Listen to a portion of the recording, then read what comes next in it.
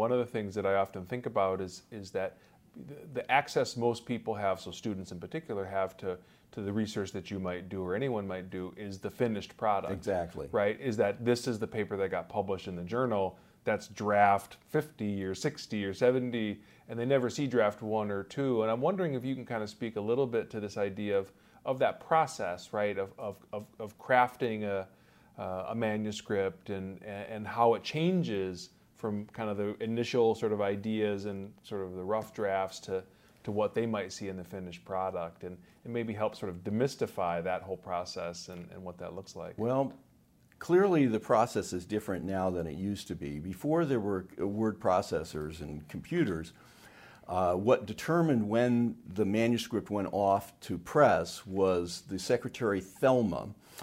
When I was a faculty member at Northwestern, they used to have whiteout, and when you had things that were more changes than whiteout, you used to put strips of paper over the top of the paper, and there would be so many changes that the paper would look like a tablet.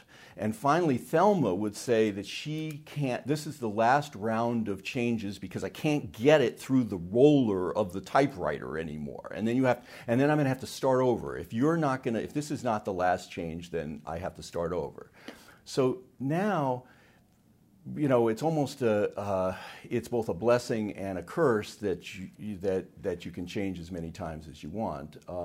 In my own personal style in writing is I try actually to write through something without any citations and without any being too academic the first time through. So I actually want the core to read like a real paper or it might be interesting, and then of course if you're going to send it to a journal, right, it has to have all the documentation and the citations and everything, and then you just and then typically add that in later. I find that if I write in the academies, Smith 72, Jones 38, and so forth, it sort of stifles the whole process. I think it's an interesting technique in the sense of, it sounds to me like what you're doing is you're getting all your ideas out. Exactly. And obviously your ideas are informed by the literature, because that's